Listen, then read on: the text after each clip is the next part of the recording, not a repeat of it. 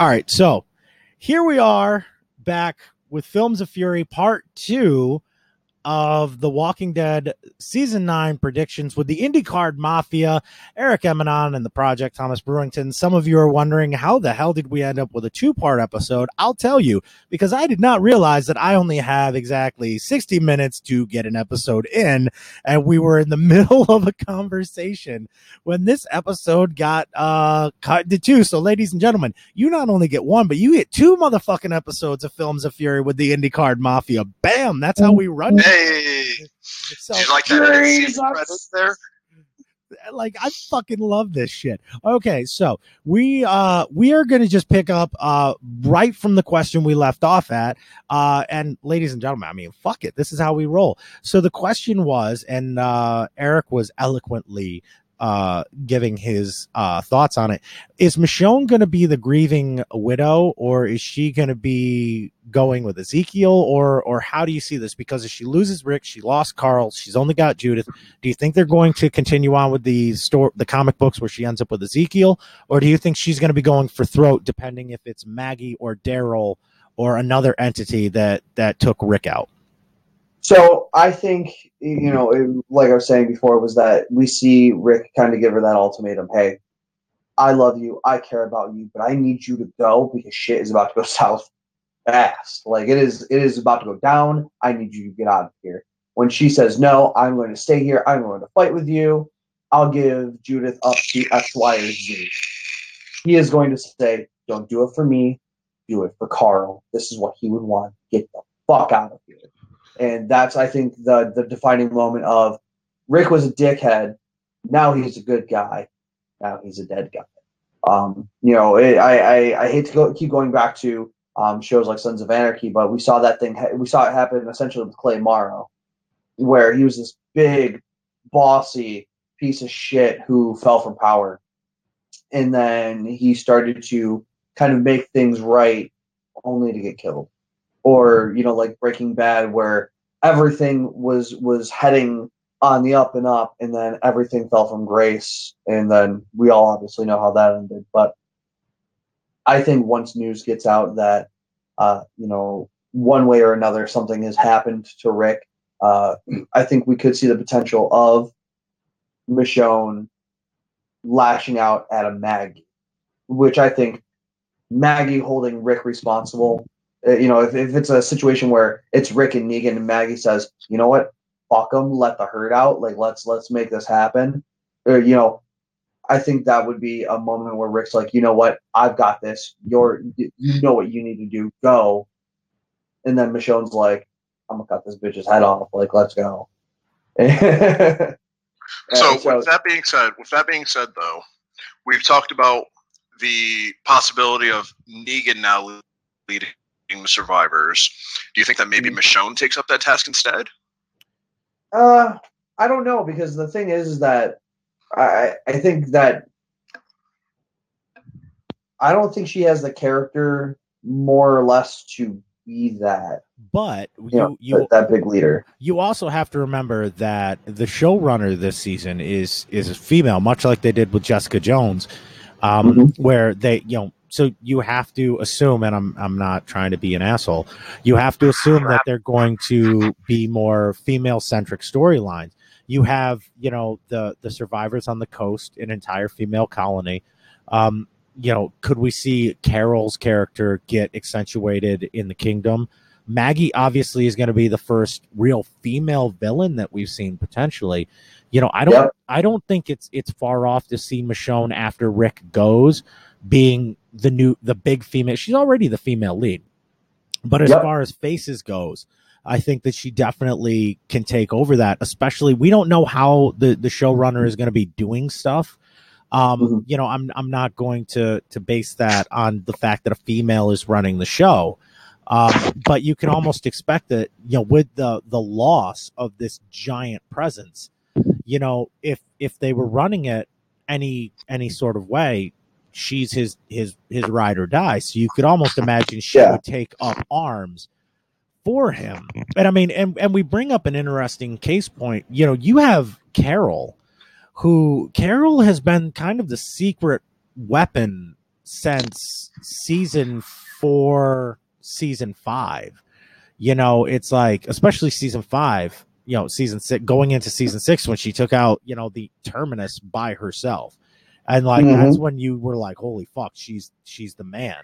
You know, metaphorically. Figuratively. Metaphorically, I mean, yes. Metaphorically, let's just go, she's the shit. Let's just go with she's the shit. And I think that this last season, where she was just off by herself, not wanting to engage, she'd reached her breaking point. I think this is when we see Carol going back to being Carol, where she is a leader and she is a strong fucking person. But you almost have to wonder, you know, she's been ostracized by Rick. And you have Eugene, who was treated like a piece of shit because he willingly became a Negan. You know, he willingly took up, after he was taken in season 7. He became an architect for them, essentially, their chief engineer. How are characters like those going to react to Rick's death? Is it going to be joyful, or is it going to be like, holy fuck, the king is dead? And I'm not talking about King Ezekiel. I'm talking about the guy, like the guy in the show. I think there's going to be a big splash. It's like any sort of major character loss. And I mean, The Walking Dead has already kind of dabbled with Fear the Walking Dead in eliminating main characters. And so, you know, I think that you are going to see that big ripple effect, if you will, just because of the fact that he is arguably the show. Especially with the fact that they're bringing back John Barenthal for the the haven't episode. even gotten to that. Yeah. You know, so that's like, I feel like we're going to see this. I feel like we're going to see a lot of interesting moments, and I think that the most important thing to look back on is that there is going to be that moment of. I feel if it goes the way we all think it is, and Rick ends up dying at the more or less blood on the hands theory that we've been speaking about, I think there is going to be a oh no, what have we done moment. And it's interesting that you bring up John Bernthal, because many would argue he was the first villain of the show. And, absolutely. And I think, and I say this in the fact that when we get introduced to Shane in the squad car, you know, he's a single guy. He's just doing his thing. You know, Rick is the family man. And, you know, he almost is a sympathetic bad guy in the fact that here he is essentially protecting his what he thought was dead buddy's family. He falls for Lori. And then Rick comes back into the picture, and we don't know the exact timeline between Rick getting shot and Rick waking up. You're assuming it's. Arguably, Judith isn't even his kid. Yeah, absolutely true. Absolutely true. And even Rick has acknowledged it. Like Judith's not mine. It's Shane and Lori's, which is kind of why he really, you know, protects it, because it's that link to his past before all of this, before he got shot. You know, Rick's life never went into the zombie apocalypse. He woke up into the zombie apocalypse. Like, that motherfucker was in a coma. And then Shane, you have to almost argue, and it's going to be an interesting episode, because there is a part of me, you know, John Bernthal is doing one episode this season. Is it going to be a flashback, or is it going to be a moment in the prison where Rick goes crazy, and instead of talking to someone on the phone or seeing Shane when he's shooting people, what if you have Rick in his final moments? It's almost that coming to Jesus moment where it's Shane and Rick, and Shane just looking at him, and I hate to say it, but being like, I was right. I told you I could keep your family fucking protected. And what did you do? Lori died. Carl's dead. It's not even your fucking daughter. You know, really, what did you do to save anyone? You know, do you think that there's that possibility, or do you think it's just going to be flashback from days gone by? And it's going to be like happy moments as Rick is dying? Because personally, if you're pulling the Punisher out of his show, out of filming his fucking Netflix show, which is fucking getting monster great reviews, Do you honestly think it's just for a one-off 5-minute segment, or do you think it's going to be like Rick and Shane in a delirious moment talking? If the episode 5 goes the way I'm thinking it's going to go, I think literally episode 5 is going to be all about him and Shane, Rick and Shane. I think it's going to be this is why you killed me. This is what you wanted. And I think we're going to get a lot of him kind of tempting, Rick keeps running into corridors and running into walkers, finally realizing, shit, there's no way out. And then Shane comes like kind of more. The way I'm picturing the scene in my head is Rick is cornered, and as the walkers are coming through, you see Shane kind of walk through the walkers and like kind of like push out of the way. And then he's in the front. And he goes, "You did this to yourself. There is nobody to blame but you. And I want you to remember that." No. And, Rick's kind of having that delirious, no, this can't be. No. Rick closes his eyes, single teardrop falls, walkers eat him alive. Exactly. Why me? Why me? And then flash forward, Maggie, oh no, what have we done? Flash to another scene, Michonne getting the news that Rick didn't make it out from Negan. Negan's going, "I'm sorry." She says, "I'm sorry is not good enough." And who sent you there? Maggie. Michonne grabs her, grabs up, packs up, let's go. And that's when we see the second half of the season where Michonne is out to get Maggie. And see, I think I want to add to that. I think the last vision going through Rick's head will be Carl. And just seeing his dead son, the ultimate significance, the ultimate symbol of his failure. Because it is to argue, like, all three of us are parents. Okay. Mm-hmm. Our entire goal as men, and I mean this can get into whatever way we wanna look at it. You can break it down psychologically, spiritually, however you want to look at it. Our job as men is to protect our children. First and foremost, we are alpha males who will protect what is ours, our kids. And it's to raise them to be better people than us in a lot of ways. And if you look at it from the perspective of Carl, who was Rick's only child, is gone. And Shane's only child remains under the care of people that Shane has never met. So I almost would love to see that realization, even if it's like Tom said, where he's like, it's the last thought he has in his mind is his son. Because I would like to believe when all is said and done, and I'm about to turn into whatever physical form comes after death, that it's like, yeah, I'm going to see my kid. Just like we're all going to, in our minds, see our kids at their greatest moments. And for me, the greatest moment of their relationship was by the reservoir in season 1, where Rick is just jack off Rick and no one knows him, and he sees Carl, and there's that emotional moment. Like, all of us fucking felt that as Walking Dead fans. We got hooked on that fucking moment. Fuck Lori. Yeah. It was Carl and Rick. Uh-huh. Now, it's funny because, I almost feel like we've got the devil on this thing, Tom Brewington.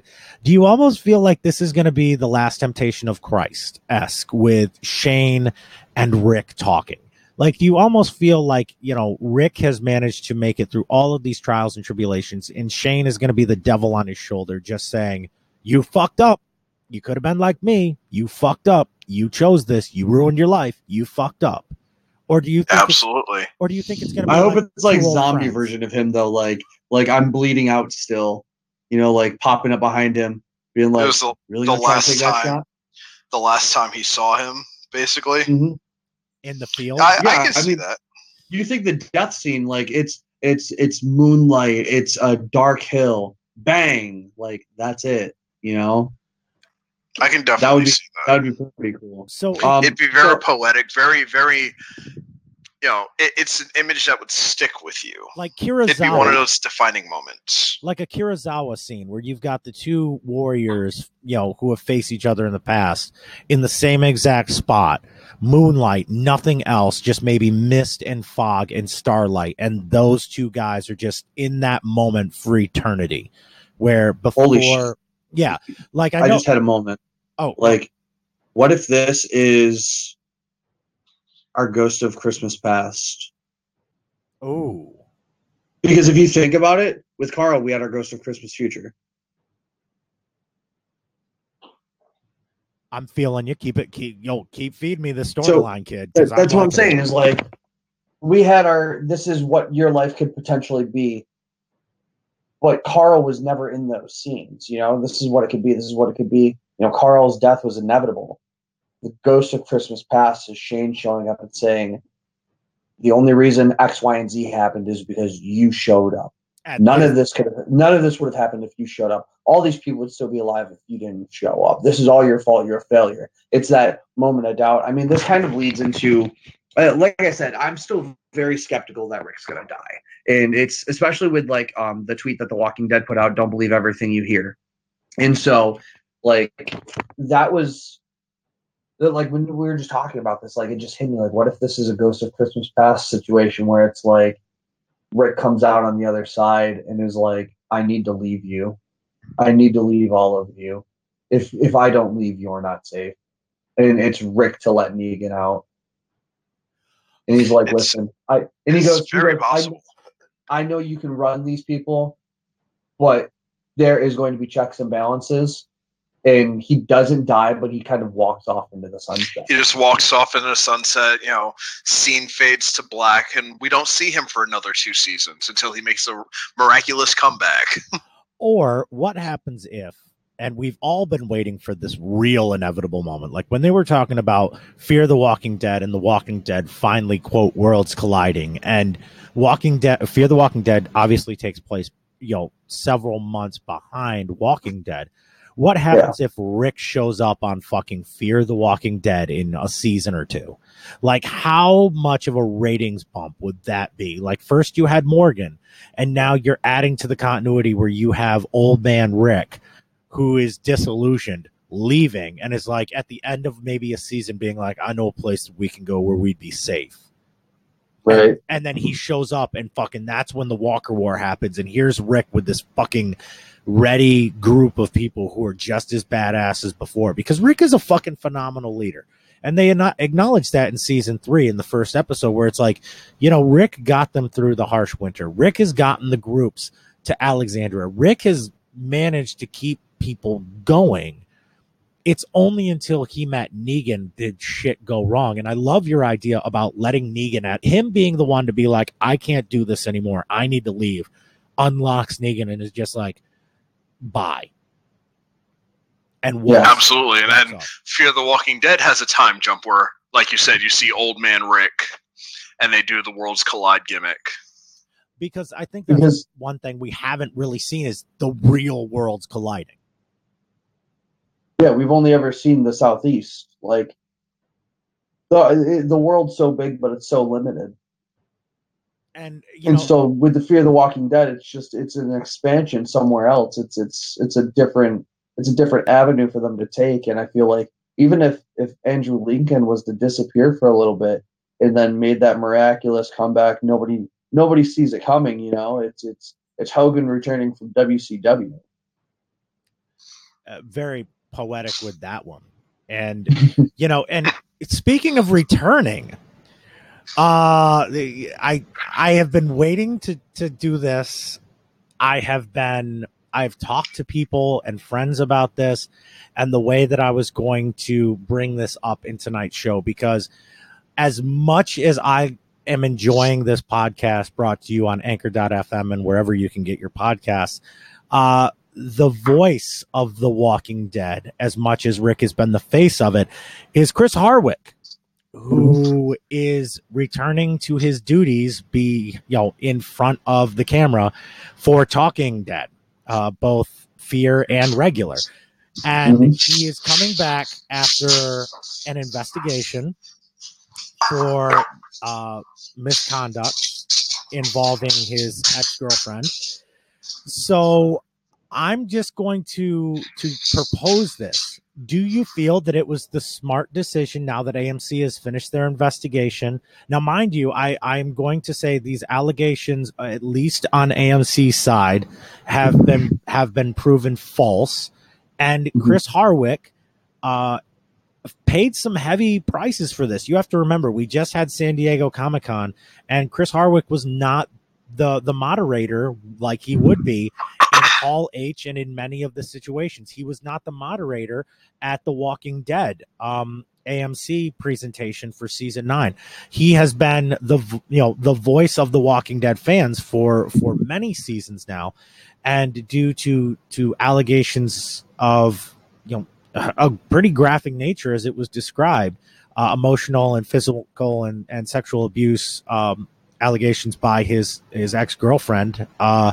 He's now back in hosting duties. What do each one of you feel? And don't hold back, because mind you, we're prefacing these are allegations that were made, and AMC has come out and said that they do not believe the allegations merit him not having his job. So I'll let either one of you decide who wants to go first. So I'll go first. It sucks because Chris Hardwick, when the allegations came out, I actually hadn't heard anything of them, and it was just really, really disturbing that a guy like this would come out and do this, because you see him on TV every week, especially with like his comedy. You wouldn't expect that to come out from him, and it seemed like there was one allegation, and then the news broke, and then there's multiple allegations from multiple exes, and there was this big media storm, and then it stopped, and then it came back in AMC. I think it was in the news yesterday, where they said they had done a personal internal investigation with a company to look into the accusations themselves and see how valid they were. And to have those come back, like especially with stuff like the Me Too movement, how much of a how much damage it does to stuff like that, for these allegations. Because if I'm not mistaken, wasn't it just like an article that was written about an ex-boyfriend, and then everyone was like, "Oh, Chris Hardwick's her ex-boyfriend." And then it just kind of like spiraled from there. Because I'm still not even sure exactly how the allegations came out, because I just remember reading there was allegations towards him because he was linked to a story that was written by his ex. It was an essay released on Twitter by his ex-girlfriend, who was an actress, chronicling, I can't really say chronicling, but discussing the relationship's length of mental and sexual abuse and physical abuse. Not to go into great detail, but like he would demand that she be ready for sexual activity when he gets home, and all these other things. And like you said, AMC did an internal investigation. Now, mind you, it was, as to the best of my knowledge, it was only this one ex. And also his current wife and mother-in-law both like stood by him. He vehemently denied the allegations right off the bat. And he was hoping AMC would obviously do the investigation proper, which, by all accounts they have. But also, things popped up during the investigation, like attempts by her in order to reconcile the relationship to get back together. So once again, with the Me Too movement in mind, I do believe that people should definitely report when this shit happens. Definitely come out and do this. But like you say, it's hard to believe that someone would be accused of this. And now what's the backlash? Because Kathy Griffin has already come out and said she's pissed off that Chris Hardwick got his job back. Yeah, and she lost. Well, I mean, that's because her career got slaughtered after that whole Trump thing. No, it's Yeah. it's two completely different worlds. I mean, Exactly. Tommy, what do you, how do you think? Because, holding up the severed head of the currently elected president of the United States for a photo shoot and being accused of sexual misconduct and physical and mental abuse are two completely different things. Two completely separate coins. Exactly. It's not even, to quote fucking Samuel L. Jackson from Pulp Fiction, it's not even the same fucking league. It's not even the same fucking sport. And when you have someone, in my opinion, and of course I'm going to defer the rest of this to you, when you have someone like Kathy Griffin who is like, well, why the fuck does he have his job when I don't have mine? It's like there's obviously no proof, or at least insufficient proof, according to AMC's private investigation, that proves that Chris Hardwick did it. Meanwhile, you did a photo shoot with the president's severed head. I mean, I know that people would be like, well, it's artistic liberty. But there's a big difference between artistic liberty and sexual assault. Absolutely. All right, so you have the floor, sir. Like Eric said, with the Me Too movement and allegations like this constantly spurring up in Hollywood now, like you have the Weinstein case, you have the allegations against Morgan Freeman, and like the subject at hand with Chris Hardwick, it's very hard to be, and this is going to sound awful, but it's also the truth. It's very hard to be a male in 2018's America, 2018's world in general, because there used to be a time where women wanted to be flirted with. There wouldn't be a time where women wanted to be chased after and sought after as if they were some sort of prize. And now if you do that, now you have allegations of sexual assault. Now you have allegations of inappropriate conduct.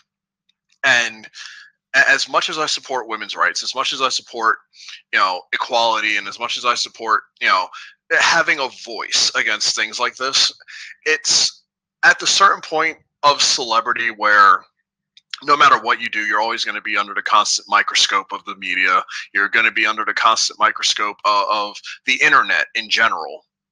So for AMC to take into their own hands this private investigation and find that, the things that were said about him, the things that were written about, were absolutely, well, I can't even say absolutely false, because again, this is just their investigation. We don't know for sure if it happened, but for them to come out and stand behind Chris Hardwick and give him his job back and put him back as the host of Fear the Walking Dead and Talking Dead and the sub show. Mm-hmm. It's a huge step in the male light in this day and age.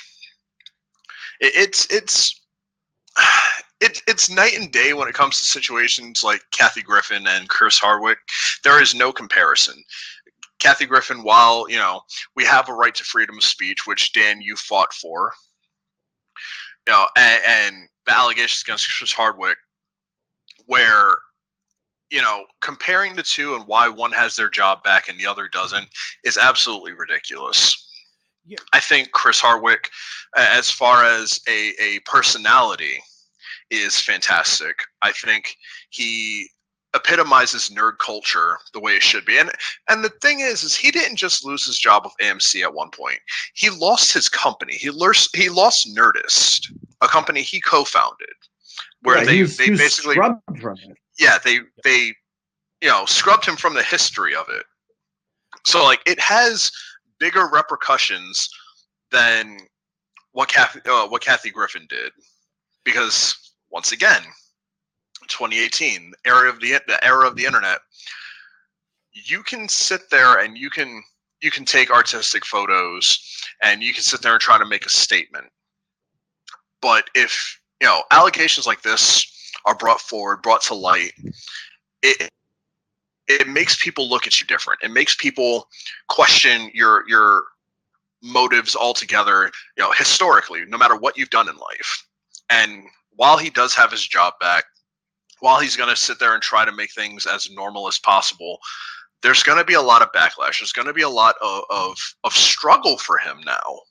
because he's always going to have that stigma of, oh, well, she said you did this, whether or not, at the end of the day, he was guilty or not.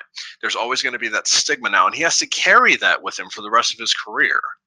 Where Kathy Griffin can honestly take another picture like that, and it'll make media buzz for like 3 days, and nobody will care again.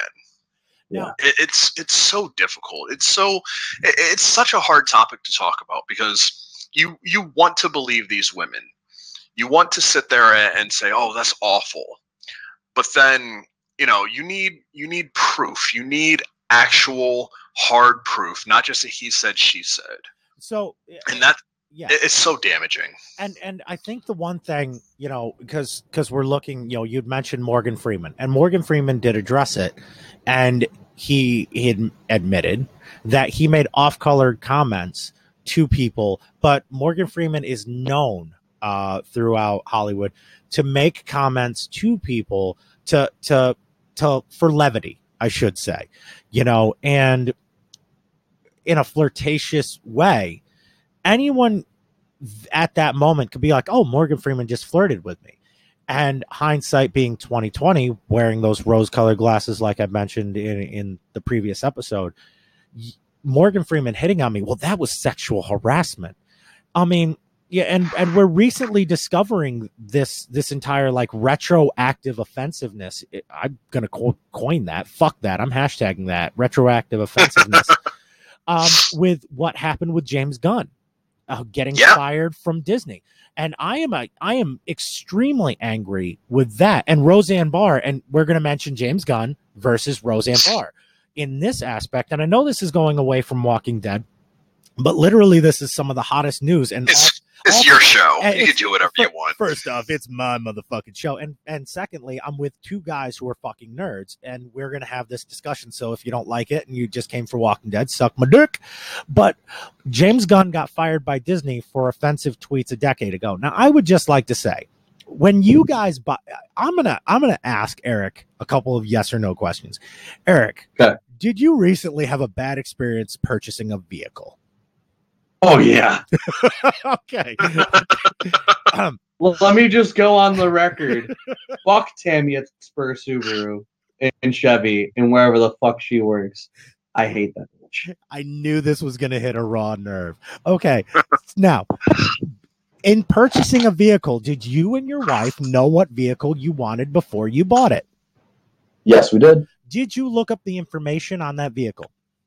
You goddamn right we did. Did you do Carfax? Did you do Kelly Blue Book? Did you do because you have two beautiful kids? Did you do a safety? What is it? Fucking motor, car and driver. Yeah, all that shit. I went down. I went down. I checked all the bullet points. I checked the crash test ratings. I checked reviews on the cars. I looked into the gas mileage. I drove the damn car myself. Okay, James Gunn is a car.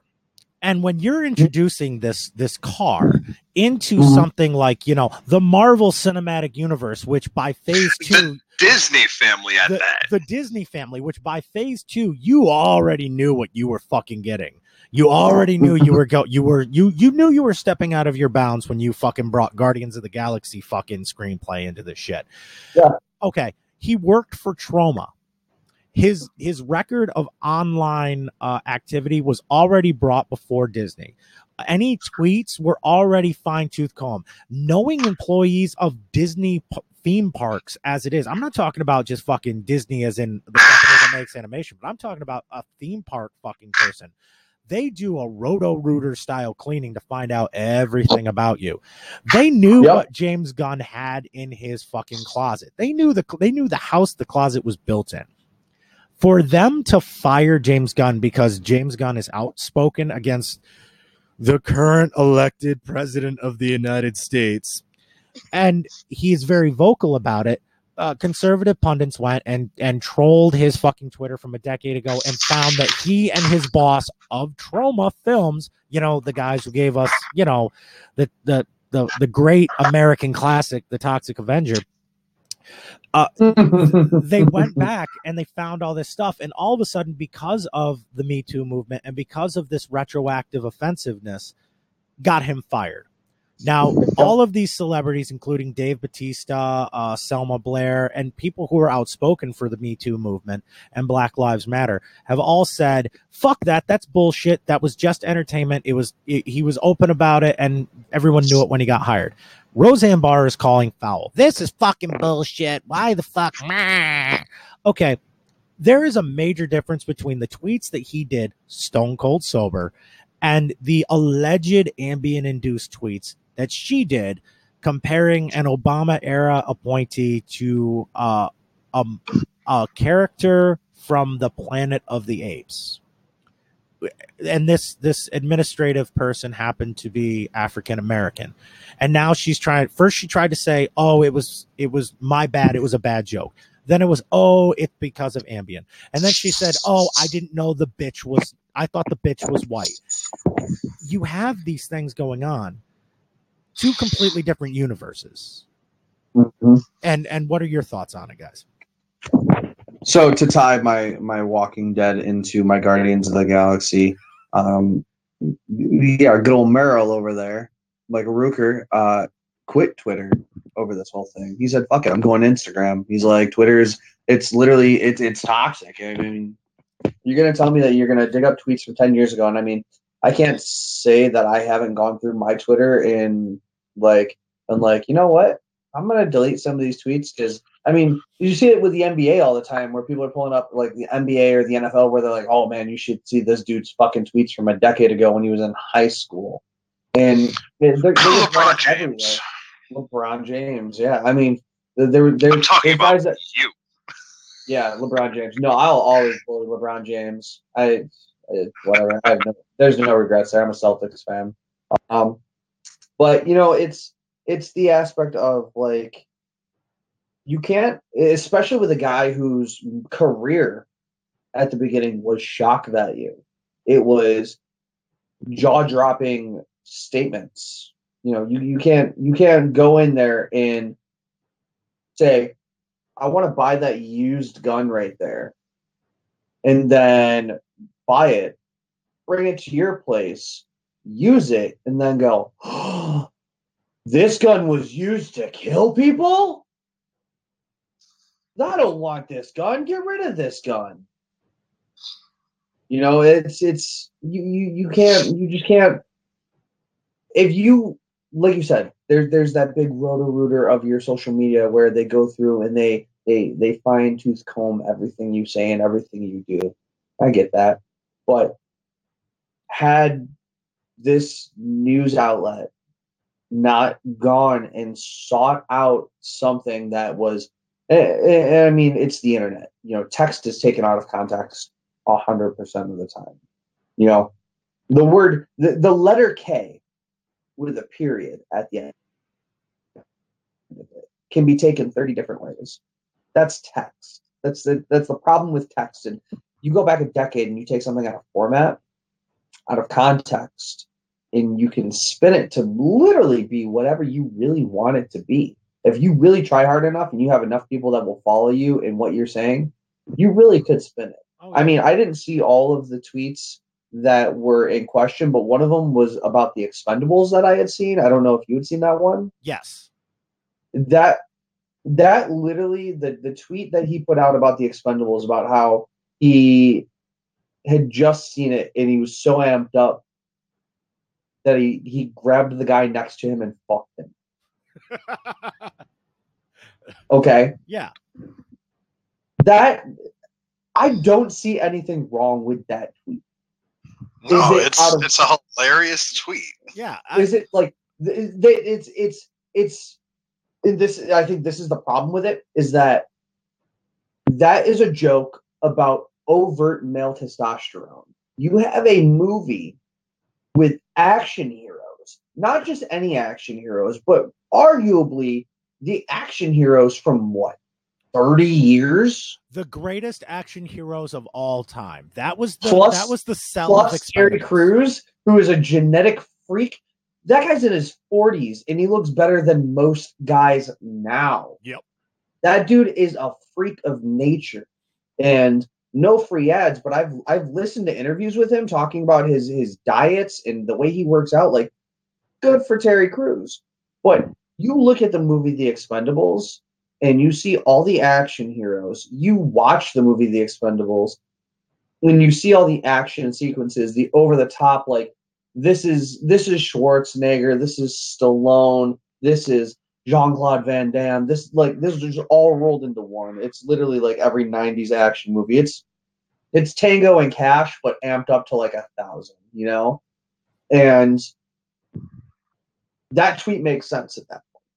He's making fun of that movie. He's not saying he actually grabbed the man next to him and fucked him. No, he's literally making fun of the movie, saying, man, that movie was so over the top with action that I feel the testosterone pouring out of the screen and I want to fuck something. I mean, to be fair, we don't know if he actually fucked him or not. I mean, he could have. I mean, he may have been a willing participant. I'm going out on a limb. I'm going to say he probably didn't fuck him. And, okay. So probably, maybe, so 60% of the time. So, Tommy, we're going to go with this theme that we're all now talking about of retroactive offensiveness. And, you know, we're comedy guys. We love, you know, shooting the shit. You look at anything that Eddie Murphy or Richard Pryor or George Carlin or Chris Rock did between the late 70s to mid to late 90s. Everything that they did would be offensive today. In fact, I actually talked on a podcast recently where I was a guest where, you know, Dan Harmon is the co-creator of Rick and Morty, one of the greatest television shows to ever be put on fucking air, left Twitter because of a skit that he did where he wanted to pitch a show to Showtime about a crime fighter who happened to have sex with babies. And they showed the picture of him. And he, of course, it's him as a younger man, naked with a plastic baby doll. And he's trying to go over the top because at the time, Dexter had just gotten off the air. And Dexter, people love talking about Dexter like it's the greatest thing. It's a serial killer show. Like it's a show that glorifies a murderer who just happens to murder bad people. It's the Boondock Saints, only it's one guy who uses his massive intelligence. And Dan Harmon, you know, took some flack and was like, fuck this. I apologized once. I'm leaving Twitter, much like Michael Roker did. Yeah. But at what, and I told the joke of George Carlin once said in You're All Diseased, he goes, you can joke about anything. You can joke about rape. Imagine Elmer Fudd raping Porky Pig. And you look at that joke, and it's such a good skit. I love that joke. But George Carlin and all of these guys called it years ago where, first off, you're all weak pussies, and everything I say in 20 years, you are going to hate me for. And you look at George Carlin shit, even Jim Jeffries 10 years ago, even Patton Oswalt in 2004, talking about gay retards. And I hate saying that word, but I'm just bringing up this idea of retroactive offensiveness. At what point? Ready? To add on to that, the retroactive offensiveness. Please do. Look at movies from the 90s. Oh, God. Look at Ghostbusters, for fuck's sake. Movies from the 90s, right? And I'm going to specify this more. Look at movies from the 90s and early 2000s where there's a jock picking on a nerd. Guaranteed, you hear the word faggot 5 times. At least. Yeah, and Patton Oswalt actually in his 2004 Comedy Central sketch, faggot was said a fuck ton. Continue. But I mean, it's one of those things where it's like back then, people thought it was humorous. It was funny. You roll forward 15 years now. So say, well, it happened 2003. You roll forward 15 years, and I guarantee you none of these movies get played on HBO, Cinemax, any stuff like that. I mean, these are movies that, like, I have popped up in comedy movies I have popped up and watched. I mean, for Christ's sakes, you watch the movie Sex Drive, right? A comedy. Yep. A comedy about a kid who takes his brother's car to go get laid from a chick he met on the internet. And it turns out that the guy whose car was taken, who was the over-aggressive, jockey, douchey brother. Spoiler alert. Oh, it turns out he's gay. Does that make everything that he says in the movie okay? Well, in this PC world, no, it doesn't anymore. But it's like back then, it was hysterical. It was a funny scene. It was a funny movie. It was a horrible movie, but it was funny. It was mind-numbingly funny. It was just bullshit that made you laugh and forget about life. I mean, fucking, you've got the Amish working on cars.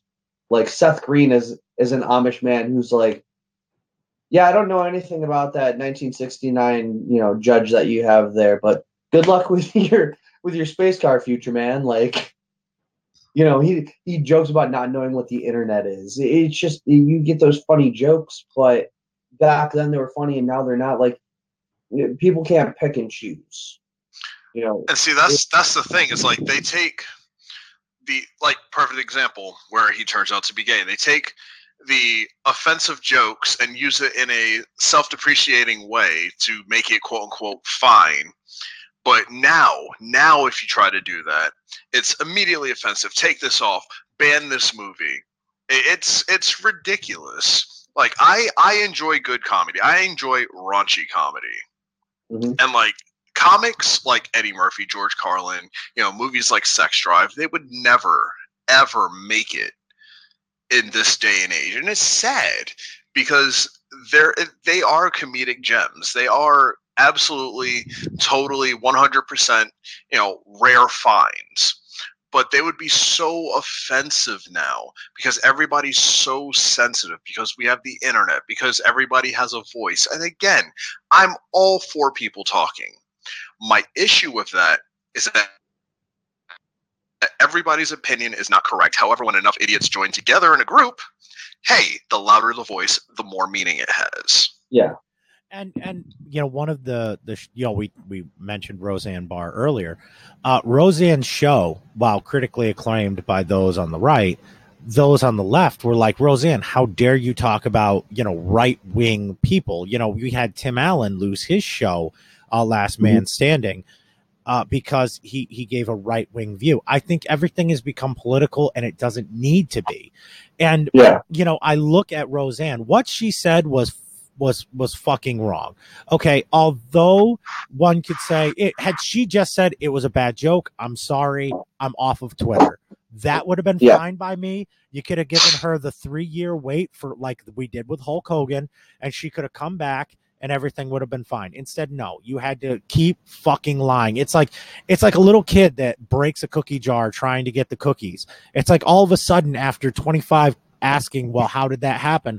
The cat sprung wings and was fighting an eagle in the kitchen, and that's how your prized cookie jar fell off the top of the refrigerator. Hey man, that shit really happens, especially on weed. But I look up, and I want Married with Children to come back. I would give my left testicle for one season of Married with Children now to come back. I would kill for another season of Married with Children. But see, that skips some levels. But Kelly, I'm giving up a testicle. Eric Eminon's gonna beat a bitch. But I would physically assault a TV station employee for that show to come back. Any specific employee that you're thinking of? Because that was real specific. That was super specific. I'm not saying. Does Tammy work there too? But she might. There's probably a Tammy, but I'm not Tammy. But it's kind of like A Boy Named Sue. It's just a guy named Tammy that works at the TV Don't station. Don't bring cash into this. That poor bastard. But I look at it, and you can't slut shame. So Kelly Bundy was a slut. She was kind of made fun of for that. Nowadays, you'd have people being like, well, she's a liberated woman who is exploring her sexuality. Go fuck yourself. And you can't make fun of Peg for sitting around. No Ma'am would definitely not exist because it would be overly misogynistic. And, I look at these things nowadays, and you wish that the bygone era would at least come back a little bit. And I'm going to pose this question before we start wrapping it up. Do you ever feel like in entertainment we will ever get back to that level of normalcy where, a joke is sometimes just a joke, like Dave Chappelle taking flack over making fun of Caitlyn Jenner, or Marlon Wayans taking flack over making fun of Caitlyn Jenner, or any plethora of George Carlin? Do you think there will come a day when it's like it's okay to joke like that? Because at the end of the day, we're all people and we all respect each other. I'll let each one of you answer that question. Oh, mine flat out is a no. Oh, shit. Mine is just flat out a no. We've become so sensitive as a society, as a group of human beings, that the quote-unquote normalcy of a joke being a joke will never just stay at that. Somebody's always going to sit there and try to dissect every little word to try to find some offense. Everybody's going to sit there and constantly pick at words to try to find something to be angry about, something to be upset about. So no, it's never going to happen, and it's unfortunate that it's never going to happen, because you're going to lose a lot of great moments because of that. A lot of quotable things that can bring a group of people together and get people laughing in such a time where everything is so serious and everything needs to be, right wing, left wing, red, blue. It shouldn't matter. Comedy is comedy. Laughs are laughs. Entertainment is entertainment, and it's in any genre of entertainment, whether it be sports entertainment, wrestling, like what we do, whether it be in television, movies, stand-ups. It's never going to be the same. Eric? So as much as I would want it to be back, I don't think we'll ever get to a point where it'll be exactly like it was when, the 90s and the late 80s, the early 90s, and then the 2000s, with the way television was going, entertainment was going. It's the I think the era of spoof movies, like, Not Another Teen Movie, or just like, I feel like we're never going to get to a point where it's going to be okay to make jokes at other people's expenses, because of the fact that everyone has some sort of support group that's going to throw a tantrum about it. And although I do think that, like the Roseanne Barr thing, like that just was absurd in how quickly it blew up. And, yeah, she lost her show, but it's not about her losing her show. It's about the people that, albeit John Goodman's not hurting for work and or money, but it still sucks at the fact that the one thing that a lot of us were looking for with the Roseanne reboot was having that little piece of the 90s back. Oh, we'll still get that, because they greenlit a Connors show starring everybody but Roseanne, so we'll still get that. And so I feel like, even then though, it's still not going to be the same. It's kind of like saying, here's Home Improvement but no Tim Allen. Oh, I'm fine with that. I only watched Roseanne for Dan. Yeah. Well, Dan was great. He was one of my favorite characters on Roseanne. He was one of the most memorable ones when I was a kid, and my parents would watch Roseanne. But in retrospect, I don't think that we'll ever get to a point where it's going to be okay to joke about X, Y, and Z specifically. You can't go and make fun of multiple groups of people, or else you're just being hateful and you're hurting feelings. And it sucks, because I feel like comedy is such an amazing art when done right. And if you're a good comedian, you should never need to offend or insult a group of people to get laughs. But I do think there are points and times where the joke's told right, especially with like guys like Carlin. George Carlin used to make fun of everybody, and he's probably one of my favorite old comedians. And then you look at movies, like, even if you want to go back to movies that are in the 80s, like with Gene Wilder, and what was the name of the movie where he was blind? See no evil, hear no evil. Yeah, when they were blind and deaf. If you get the chance to sit down and watch that movie, and you see how different comedy is now, and it's not how different comedy is because it's evolved. It's how different the comedy is in that movie. I mean, at one point, there's a woman who is sexually assaulted in today's standards. You know what I'm saying? Like Gene Wilder, he's deaf, but he can see, making this broad strip in front of him. You know, drop the towel. Oh yeah, I like that. Like that's nowadays that's sexual assault. Absolutely. But back then it was comedy. Back then it was a haha moment where, oh shit, they got the one up on her. She's the bad guy. Man, I can't wait for the stories of Bob Barker fucking a dog come out. Oh my god, Bob Barker, he is a gem. You leave him out of this. You do not disparage the good goddamn name of Bob Barker. On movies like that, and I could never imagine something like that being done now. No. I mean, like I said, it was a different time, but even then, it's like back then we understood. I think that gray line is getting thinner every day. Where it's no, this is either black or this is white. There's no gray line anymore. And I think people forget that entertainment is entertainment, and I feel like people, especially with the advent of social media and it being so present, and everyone kind of having their 280 characters or less to say their mind, and especially in a world where Twitter, I don't care who you are, Twitter has no feelings. Twitter, anyone and everyone who is on Twitter that uses Twitter frequently, they're not out there for friends. They're out there to hurt feelings and troll. That is Twitter in a nutshell. Absolutely. Hi, Angela. So it's like you know when you look at social media has given everybody a voice. Not always a good thing, but social media has given everybody a voice. Their voices have said, hey, we are pissed off. We don't like the way things are done. We're going to make a movement. We're going to make a stand. Here's a hashtag.